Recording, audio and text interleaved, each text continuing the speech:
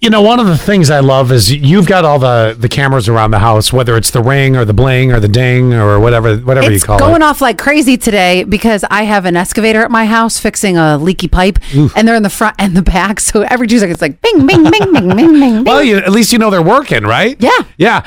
Have you ever caught a UFO on your Ring or whatever it is, your Bling Ding Ring? No, criminals in my neighborhood. Oh, that's what you really... Yeah. Or maybe an illegal alien. We're not 100% sure. No, apparently the Ring camera captures an alien ship. Well, not really, but apparently those, the doorbell cameras can, catch both invaders and alien invaders, sort of. A bunch of them captured, a whole bunch of cameras in a neighborhood captured the moment a giant green ball of light crashed to the earth in Louisiana. What was it really?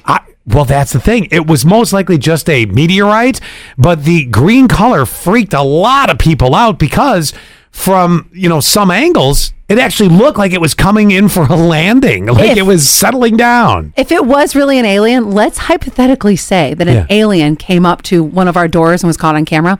Would they know our language? Because my parents' camera and my neighbor across the street, their cameras will say, "Hello, you are being recorded." Oh.